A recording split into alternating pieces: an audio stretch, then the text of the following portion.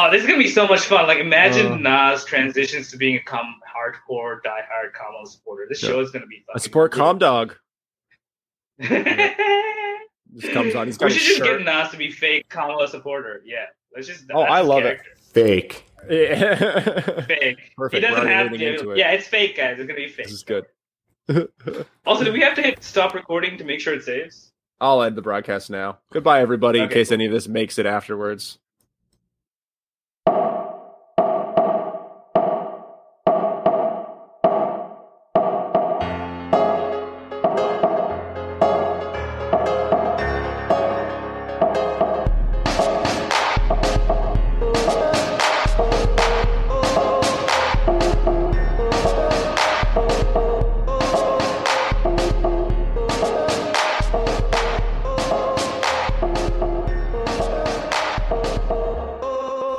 Hello and welcome to another episode of Progressive Rants. I'm Nabil, and before we start, I'd like to acknowledge the traditional owners of the land from which I'm dialing in from, the Wurundjeri people of the Kulin Nation, and pay my respects to elders past and present.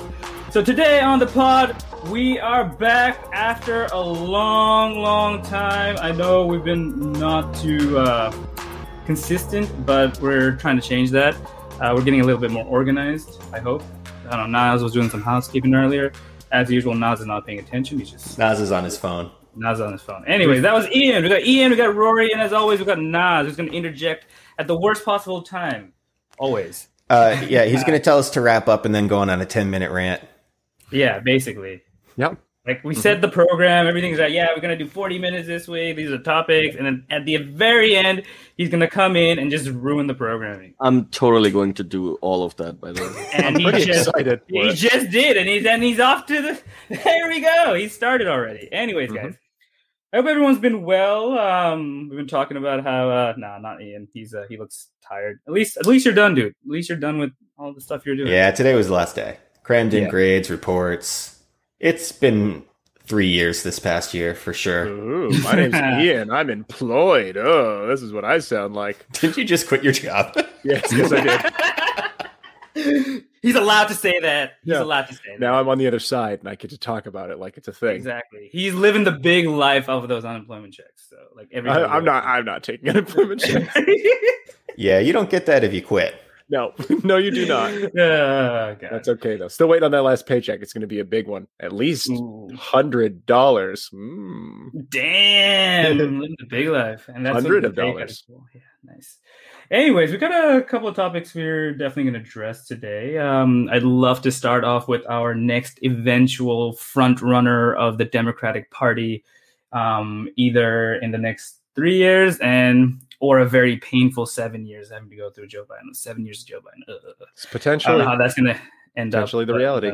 Yeah, so they're trying to push her forward as, giving her that foreign policy experience, going out there, showing that she's a leader to the world, to do their Guatemala and Mexico trip. Something interesting came out of that for sure. There's a Lester Holt interview where he keeps pushing her and asking, he was asking her that she hadn't been to the border, but she kept saying, we have been to the border. She said that 4 times in a row. And then he's like, but you haven't. And her response to that is, and I haven't been to Europe either. And I'm just like, it's an epic slapback. Yeah. What is some of her stuff is being criticized pretty heavily in terms of responses that she's, just some criticism she faced during the trip. It's pretty interesting to see what her responses are. I mean, I don't necessarily want to use the word flippant, but pretty damn close. I to ramble for a second, I'll just kind of dive in, give us a little bit more context here. So the big thing that's been happening is, we obviously know why she visited Guatemala and Mexico. A lot of it is an aim to sort of stem migration to the U.S. and as well as to show that she's addressing the problem. She's trying to get out in front of it, because you've been seeing a lot of this sort of criticism from the GOP and sort of trying to label this as a very liberal issue, that the issue was created by the Democrats. And they're very much trying to put Harris as being the front of the person who's supposed to solve this issue. So you're seeing a lot of pushback from Harris's team, who's been pretty forthright in stating that her place in the discussion revolves more around trying to, sort of combat the underlying issues as to why there's an issue in the first place with so many people trying to immigrate to the southern border, rather than sort of directly attempting to solve the issue at the border as a single point.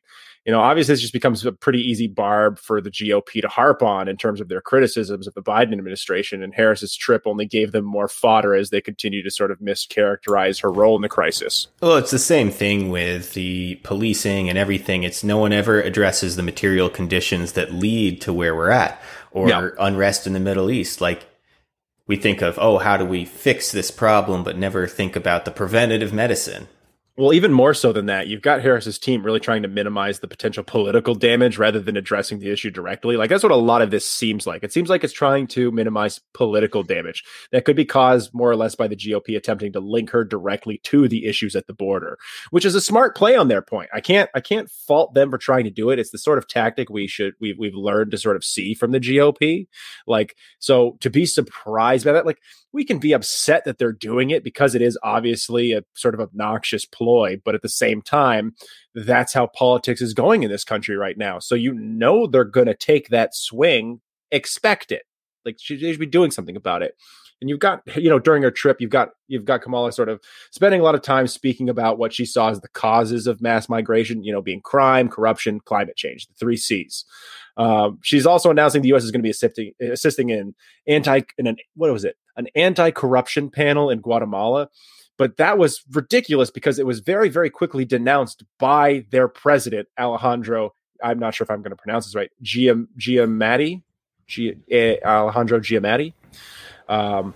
So it was a big swing and a miss on her part. She was talking about this panel that they're going to be starting, that's going to be this anti-corruption thing. And the president comes right out and goes, I denounce this. So already off to a bad start. You know what? I do think that the solution to the immigration issue is U.S. direct intervention into the politics of Central America. Oh, well, we were always huge interventionists.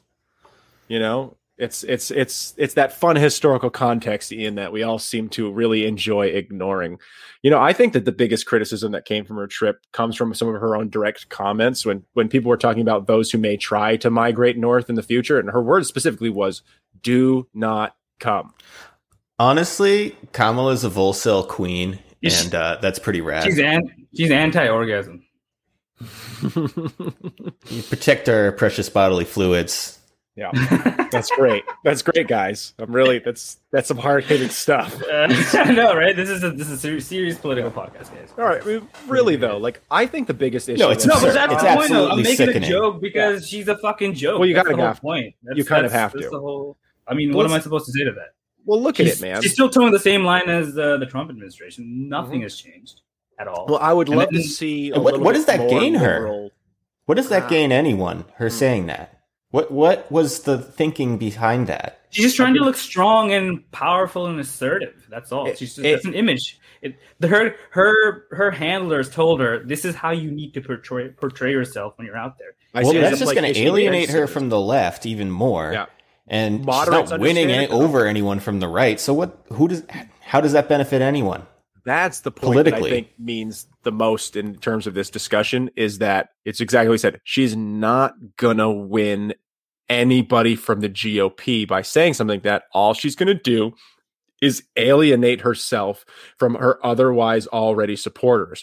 Moderate liberals, let's be honest, they're closer to conservatives in terms of other countries. They don't really give a shit. They're just voting along party lines in the same way the GOP does. It's the more far left Democrats that she should be trying to speak to, because they're the people who are very much voting with their hearts and minds, and they're the people she should be speaking to, because they are becoming a very, very large or not voting at all base, because they're so alienated out of the process by the choices they have. And who can blame them? And again, I think the biggest issue that comes from this comes from the fact that when you look at what she's talking about, she's offering very little in the way of a short-term plan to sort of soothe the current issue that's plaguing the southern border. Instead of focusing on the root issues, which should and hopefully will show long-term efficacy for stemming the issue, but it provides no short-term solution to help those at issue right now. And that's where her criticism is coming from. What are you doing about this? It's a problem today. It was a problem yesterday. It's going to be a problem tomorrow.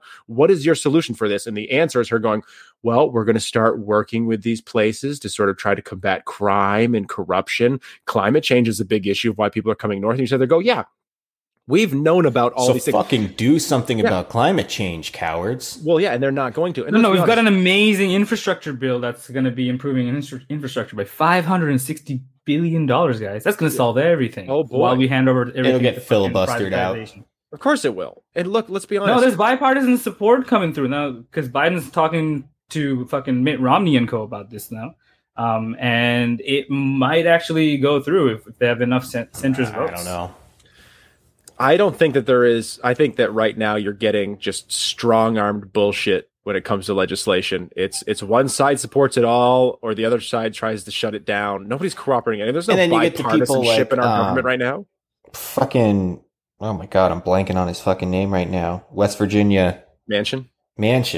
I mean, like, he's serving the purpose. He's there, and Sinema. They're there specifically to be the people that shut them down from passing these large bills. So they have to negotiate them down. So they get to appear like, oh, we're reaching for this, and then we had to negotiate it down.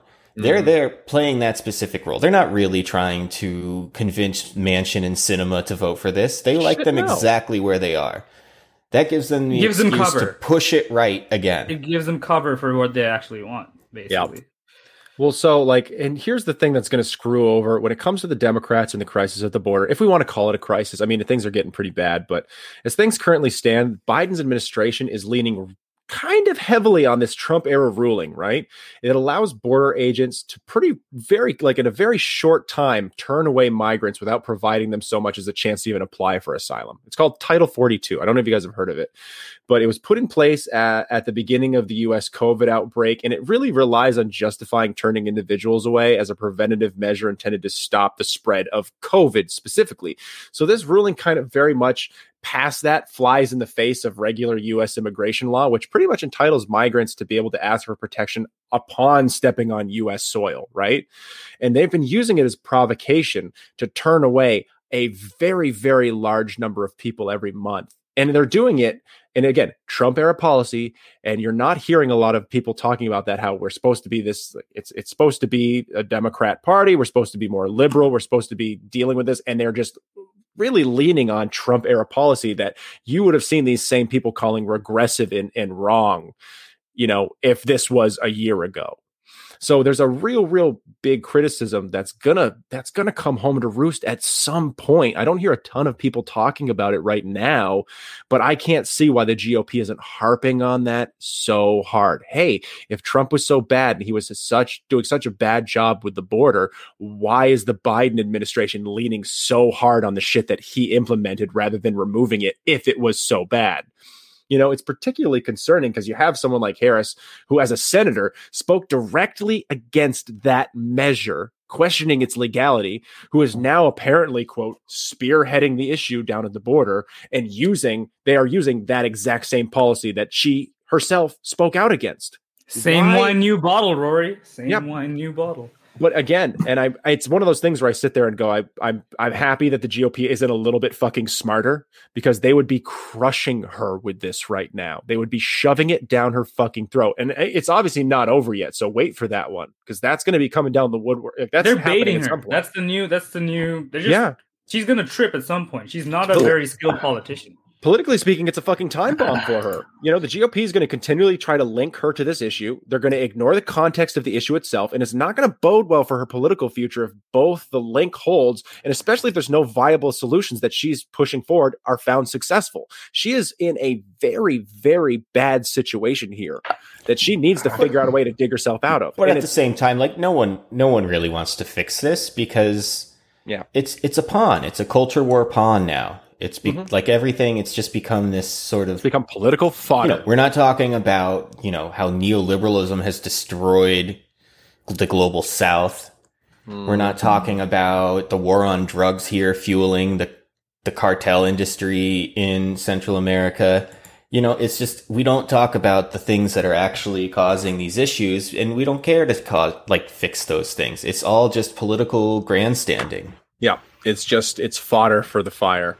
Which is funny because fodder is poo.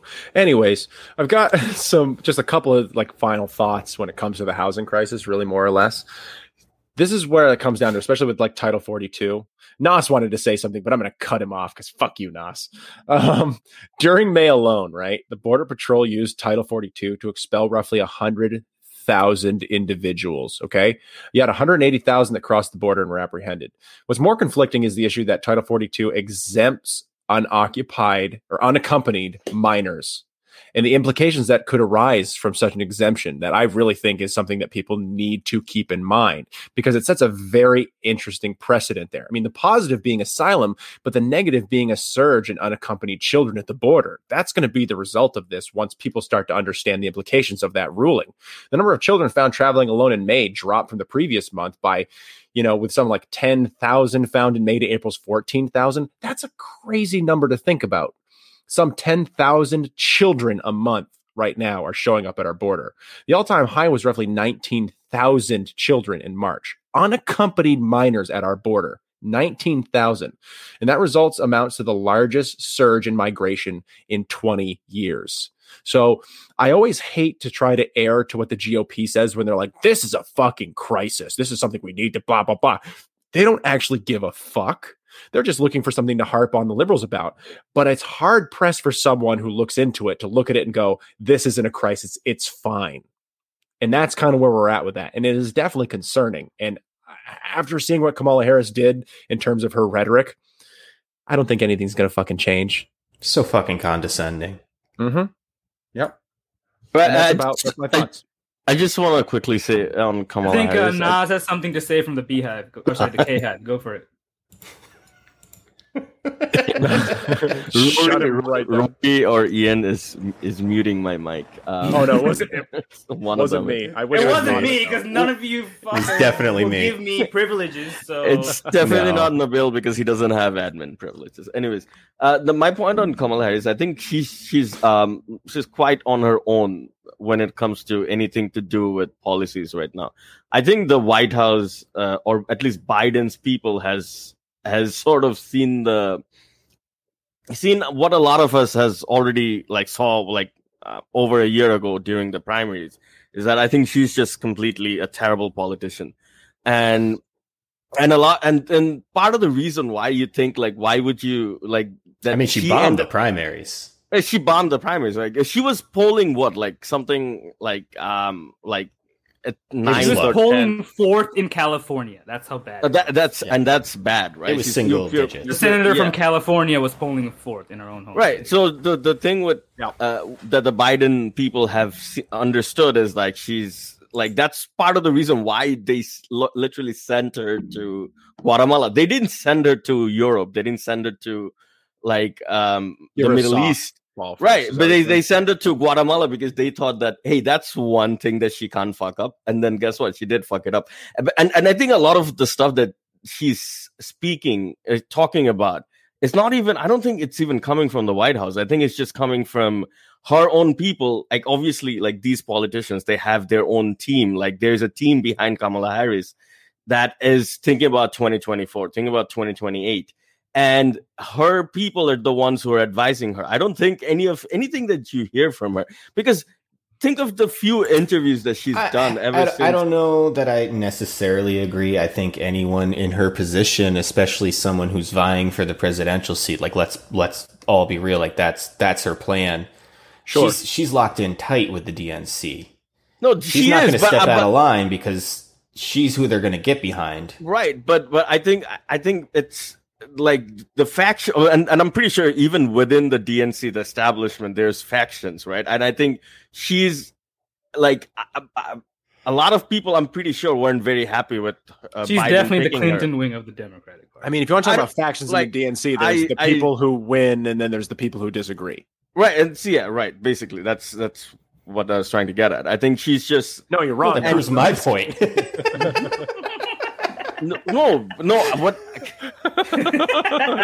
Literally the opposite of your point. What I'm trying to get at is I think she's sort of literally on her own, as in she has fucked up enough times since the election that they don't want her to do anything important. I think this presidency isn't what I think. I don't know. This is she's totally on her own, and she's being And that is being intentionally done by the White House, is what I'm like. Basically, she has handlers, is what you're trying to say. And she's doing a terrible job at being. Well, and I think those handlers are DNC handlers. Potentially. But I also get the argument that the Biden administration is sort of trying to let her sit alone because they don't want any fuck-ups to come home to roost and sit as like being a failure of Biden himself. Right.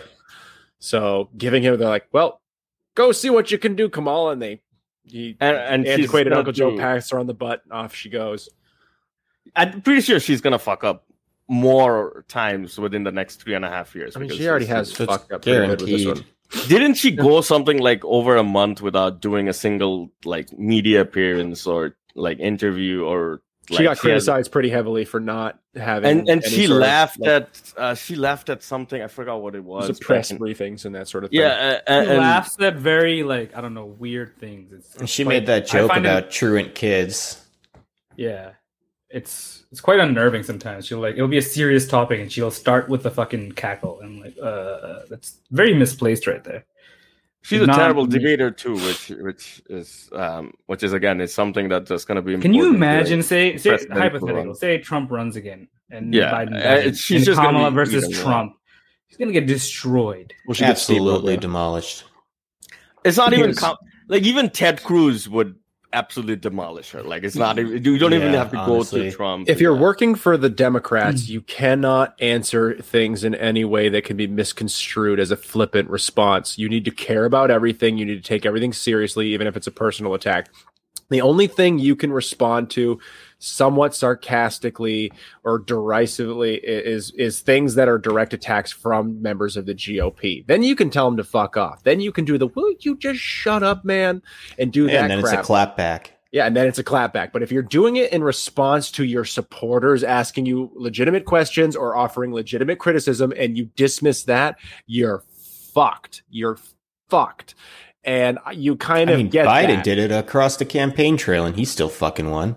But he had the full support of the DNC. Yeah, well, yeah, that's of course. Listen, let's be honest. That's what gets you the nomination. You can sit there and be Bernie Sanders and have the whole fucking lower end of the populace love you. Yeah, remember when Julian Castro just alluded to the fact that he was senile and he just got fucking crushed by the DNC because of that? Oh yeah, the DNC was always behind.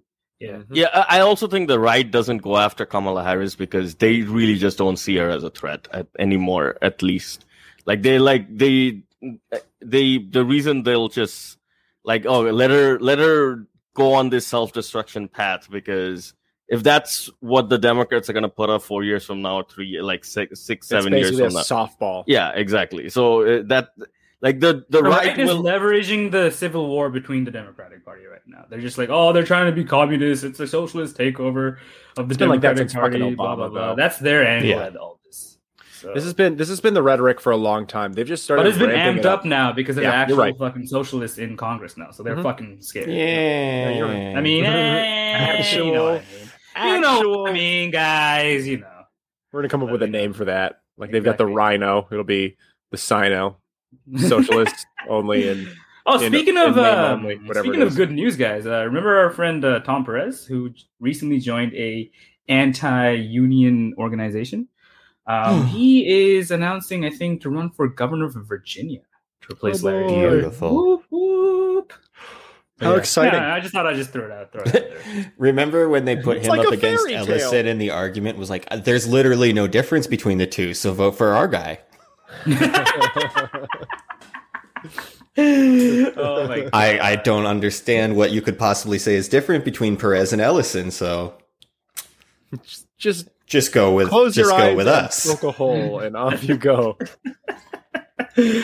I mean, when you see shit like that, it's hilarious because they think people don't see it. I don't know. It's like, who are they hiding all this shit from? They aren't. They're just doing it all out in the open. People see it, and people are just getting pissed off. We give a shit. That's we're no one. Yeah, true. There we go. No one listens to us. It always starts with no one, Ian, and then it builds up to someone. Ooh, interesting. Speaking of some people, how's that segue? That was pretty good. Which people are we talking about? The people who are about to lose all their housing and homeowners and renters. basically. Yeah, Ooh. we want to talk about the housing crisis a little bit, or the looming let's house do that. crisis. Who's got what on this? I've got a little bit to say, but I don't know. If you want to start with some numbers, and then we can take it from there. I mean, I've got a big long rant, and we can just do the same thing where I sit there and we interject a little bit, and then I give you guys more depressing information, and we float on if that works for you guys. That works great. Rory just described we know none of that listeners our programming format. Forgot the part where I interrupt. You did. There you go. There we go. So we're on track, guys. Keep going. Nas, you just ate your microphone. My God. Yeah, you're either 10 feet away or literally touching it. Yeah.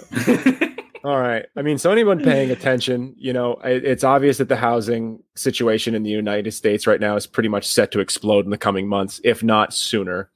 You got some interesting information coming out of like the Census Bureau. Their most recent survey showed that roughly 4.2 million people are ranked as likely or somewhat likely to be evicted from their homes and rented spaces. Obviously, from their homes, it would be foreclosure within the next 2 months alone. So that's 4.2 million people that they rank as being fairly likely to be foreclosed upon in the next 2 months. Plus, obviously, that being a certain percentage of rented spaces. They weren't very good about discerning from the two. Just focus on that number, 4.2 million people, and think about that in terms of vacant area.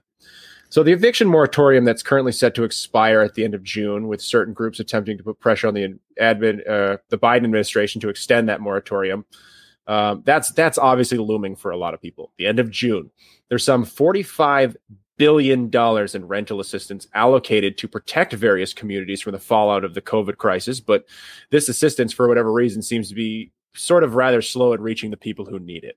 So I did just see, on a hopefully positive note, California just voted to pay all back rent for its people who are behind on rent. I can only assume that some of that comes from that $45 billion. It seems like for whatever reason that rental assistance is sort of, for I don't know why, but it just doesn't seem to be getting where it needs to go.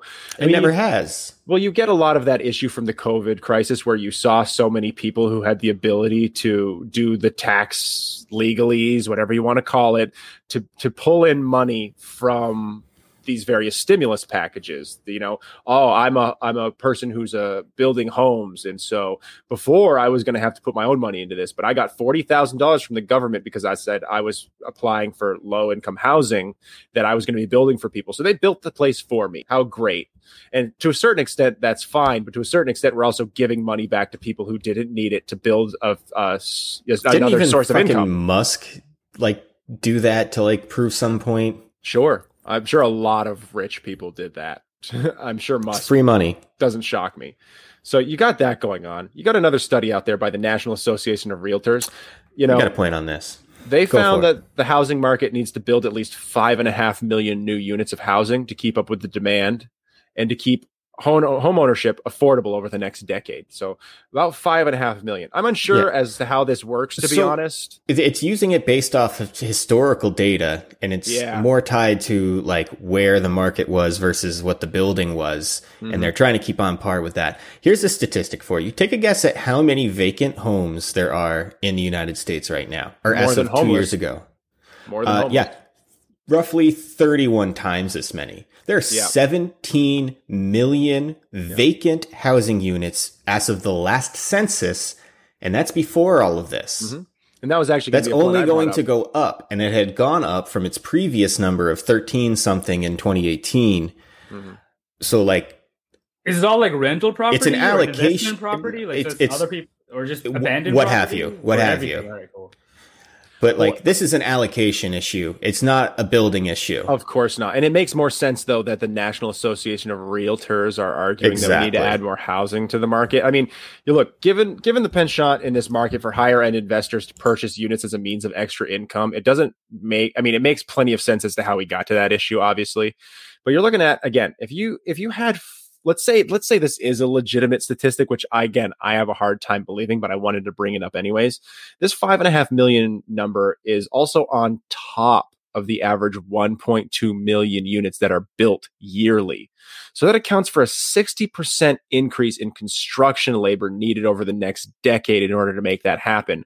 So I can understand the argument, but based on what Ian said, that's something you need to keep in mind. There isn't necessarily the issue with there being a lack of housing. There is very, very decidedly an issue with higher end investors that have the ability to purchase these units and then hold them at a certain rent price without giving them out, because this is just how markets work. That BlackRock Investments has been absolutely sweeping the market, buying entire towns, just buying out every single family home for 100 over asking, 20% over asking, cash down. They're scooping up the market. It's the landed this gentry. Cannot sustain.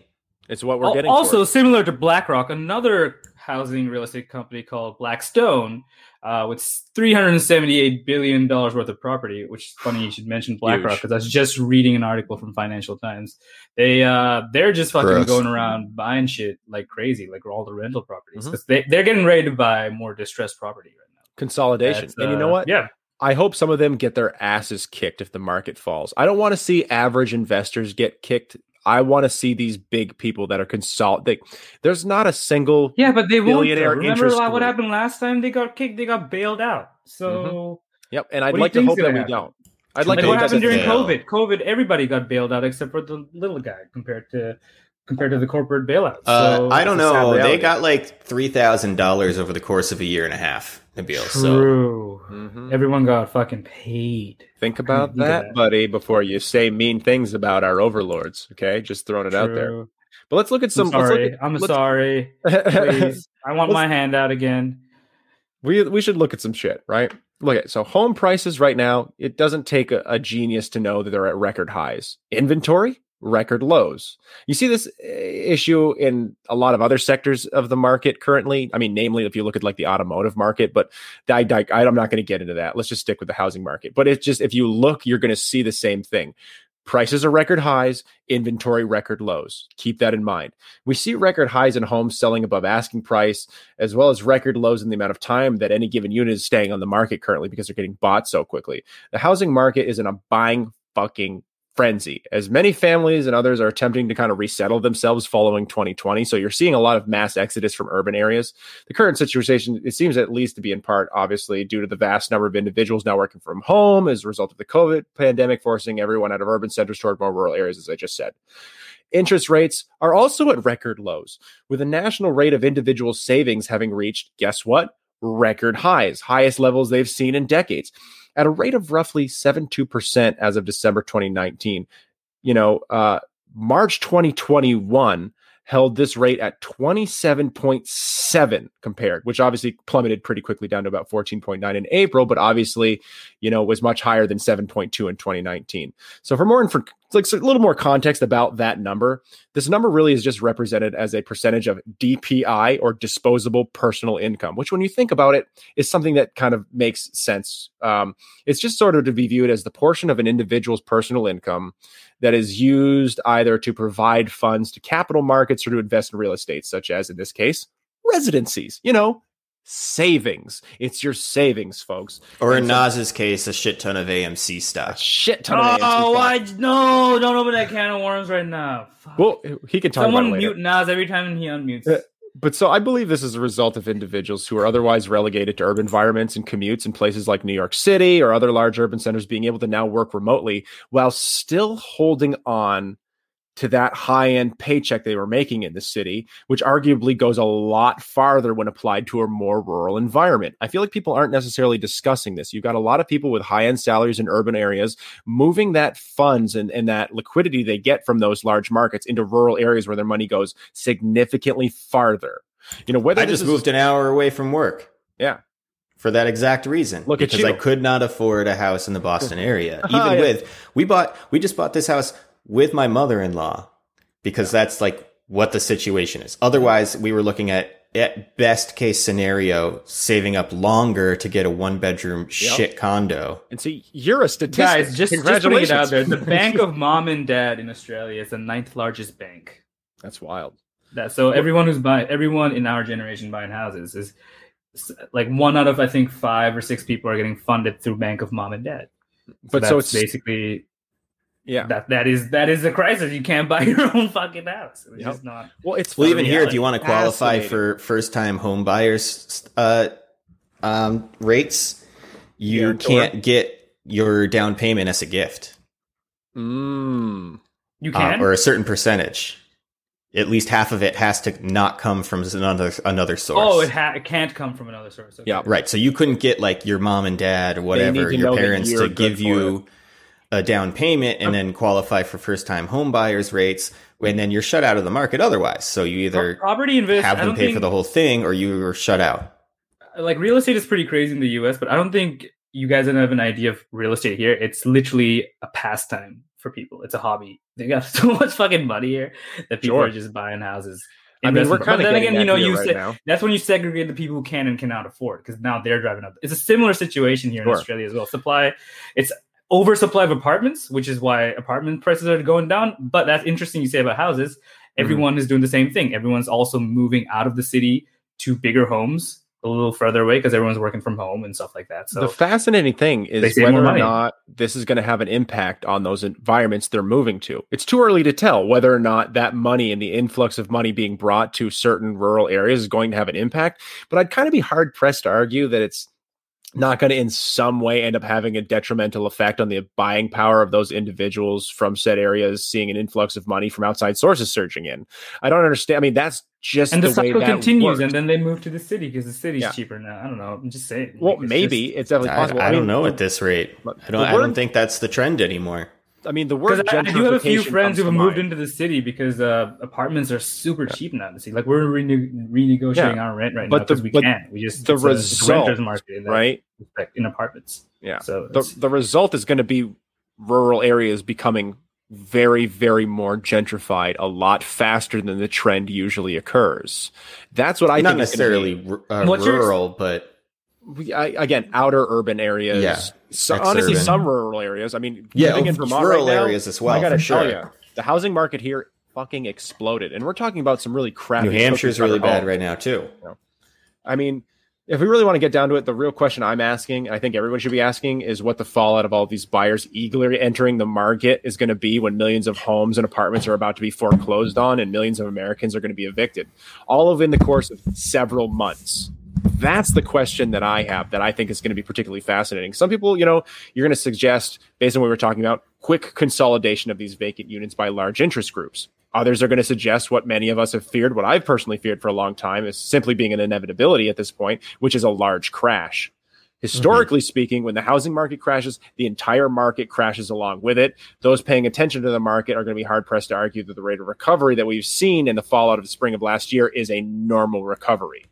So the final possibility is that nothing really changes all that much, and the result is still millions of Americans being unable to afford homes outright, while those with the liquidity to purchase during these past few months find themselves either way ahead of the rest as they've always been, owning second homes being rented out to that ever-increasing market of rentable spaces, spurned on by companies like Airbnb, and leaving everybody else in the fucking dust. Like that's the what does that mean for the renter market? Because if you think about it that way, if people are going to be evicted or losing their homes or losing home ownership, obviously they're going to have to rent now, right?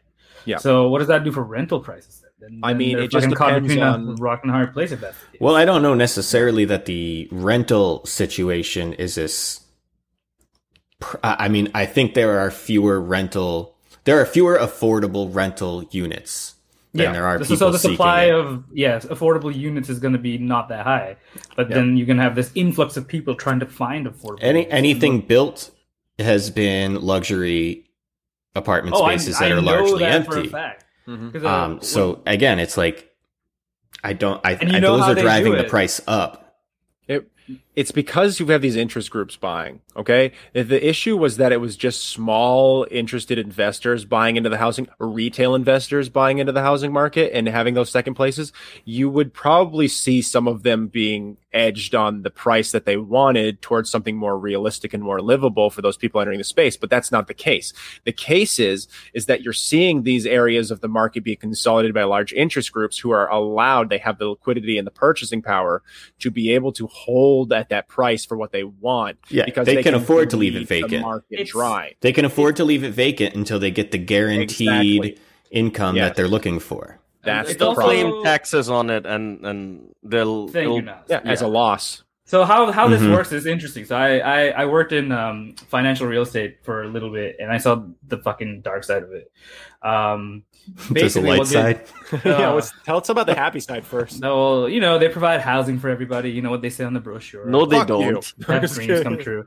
They Anyway, clearly so how this works is, and I used to work for the third largest company in America now. I think they offer like 30 something Silver states. You're such a shithead. No, it's called Win Companies. They're right in. Win. Never heard of them. Yeah, the Boston billionaire family. Anyways, is this financial advice? This is not financial advice. This is a story time. Right now. I'll link Nabil's Twitter in the show notes. Yeah, for sure. Thank you. Anyways, I was in the underbelly of this whole thing. I got to see things a little too close. How this works is they I don't know if you were necessarily in the underbelly of Win real estate. I was. Okay, fine. I'll fucking say exactly how this shit went. Nabil, bring this briefcase down to 44th Street. Don't ask any questions. Pretty much. So anyways, this is how it worked out. He got in, you can Google all this stuff. So he got in for bribing a local councilman for trying to get property rights and development rights and whatnot. So normally I think it's a 5-year jail sentence or a 7-year jail sentence. He paid $50,000 and got out. But the agreement was that he could never access the office again. And he had to step down from the role of president. And the interesting part was the stairwell didn't count as the office. So the legal counsel would come down. He would rock up in his limo, and the legal counsel would meet him in the stairwell. And also, his son became the president of the company. Anyways, I digress. So, anyways, their strategy just meet at a McDonald's or something. By the way, yeah. So I know it's a place of business. It's a place of business. Wait, they meant literal office. Yeah, I assumed when you said that they meant the position. Not the physical space. No, he physically was not allowed inside the office anymore. Oh, this was when Zoom wasn't a thing, by the way. Yeah, this is he got charged in 2012 or something like that. So that's back in the day. So I would go down for a smoke and I'd be like, the owner of the company and the head of the legal counsel are just walking. That's why I said, walk down the stairs and I see this shit. So this was normal. Anyway, so basically how these companies make money is they end up buying the low income housing and they get tax credits for maintaining and operating these buildings. And they don't give a shit about them because I've seen in meetings how they talk about these places. It's quite condescending how they even mention these buildings where basically low income people live. They use those tax credits to build $1 million fucking condos. And then they sell those condos to a lot of international buyers as well at fucking crazy prices. So they're getting the best of both worlds. So they're not having to build brand new low-income housing because what they're doing is they're just buying off the ones that already exist and then maintaining them to get selling them off when need so it's a private public partnership that's basically screwing over people. So that's why we're having a crisis in low-income housing because they're not incentivized to actually build new low-income housing. They're just incentivized to maintain it to get that tax credit. Yeah. So that's why we see that discrepancy in the housing ratio of low-income versus high-income. That's basically my 2 cents on that. And that's interesting to think about. In terms of what we've got coming in the future, I'm just basically trying to hold the question of what do we think is going to happen? You know what I mean? Supply is about to explode. Right now, supply is low, demand is high. Soon supply is going to explode. The question is whether or not demand is going to hold along with those millions of Americans who are going to watch the value of all those recently purchased homes slide downward. It's going to happen. God forbid we actually nationalize these failing assets instead of just bailing them out. Nope. We're never going to turn any of this stuff into the notion that people have a right to a home or to clean water. Fuck off, Ian, you goddamn hippie, get out of here. It's just I can't. I'm just so. What are you on? Come on, what are you talking about? Yeah, I'm flabbergasted by the number of people who are like so hard trying to buy into the housing market right now. It's such a fucking gamble. It's a gamble right now. Right now, a lot of people are buying hopes in the hopes that it's going to pay off in the long run. And historically speaking, for every person who buys during a boom, there's another that's left holding that fucking bag when the market corrects, right? We're seeing that there's a demand for millions of homes to be created, and we see that millions are going to be losing homes. And how do the two of these issues offset one another? What's the fallout going to be like for the people who are evicted? This is where we're at. This is where we're going to be. And honestly, the answer is really just very depressingly a time will tell. Because, and even worse than that, obviously, I'm of the opinion that this stuff is going to all be bought up by these large interest groups, and everything's going to kind of stay the same in that status quo. That's just the way it's going to be. And apparently, we have lost Nabil. He has his just laptop headed out. Just started updating independently. Oh, because he hit update in an hour instead of tonight. Yep. Well, I think that's about it, unless you and me wanted to chat about something else. We're sitting here at about probably what will end up being 47-ish to 50 minutes. That's probably good. Nas decided to leave. He was sick of being wrong, and no. And he's a liberal coward. Yeah, and Nabil just decided to run off. So, yeah. And Nabil wonders why we don't give him admin privileges. Yeah, because he presses the update button at the wrong time. This is only going to be a good thing for my computer, right? He says. Yes. Why don't you go ahead and defend yourself, Nabil? Oh, wait, you can't because you left. Yep. Well. Oh, well, is that him? I can't tell. Oh, it is. He's on his phone now, which is horrifically cracked. Yeah, I'm looking. It's like, folks, have you ever looked at an ant farm? It does look like an ant farm. How, like, after a certain point, you're like, wow, I wouldn't want to live in there. Like, that's kind of what Nabil's camera looks like right now. I know that doesn't help you guys, but boy, it is super embarrassing.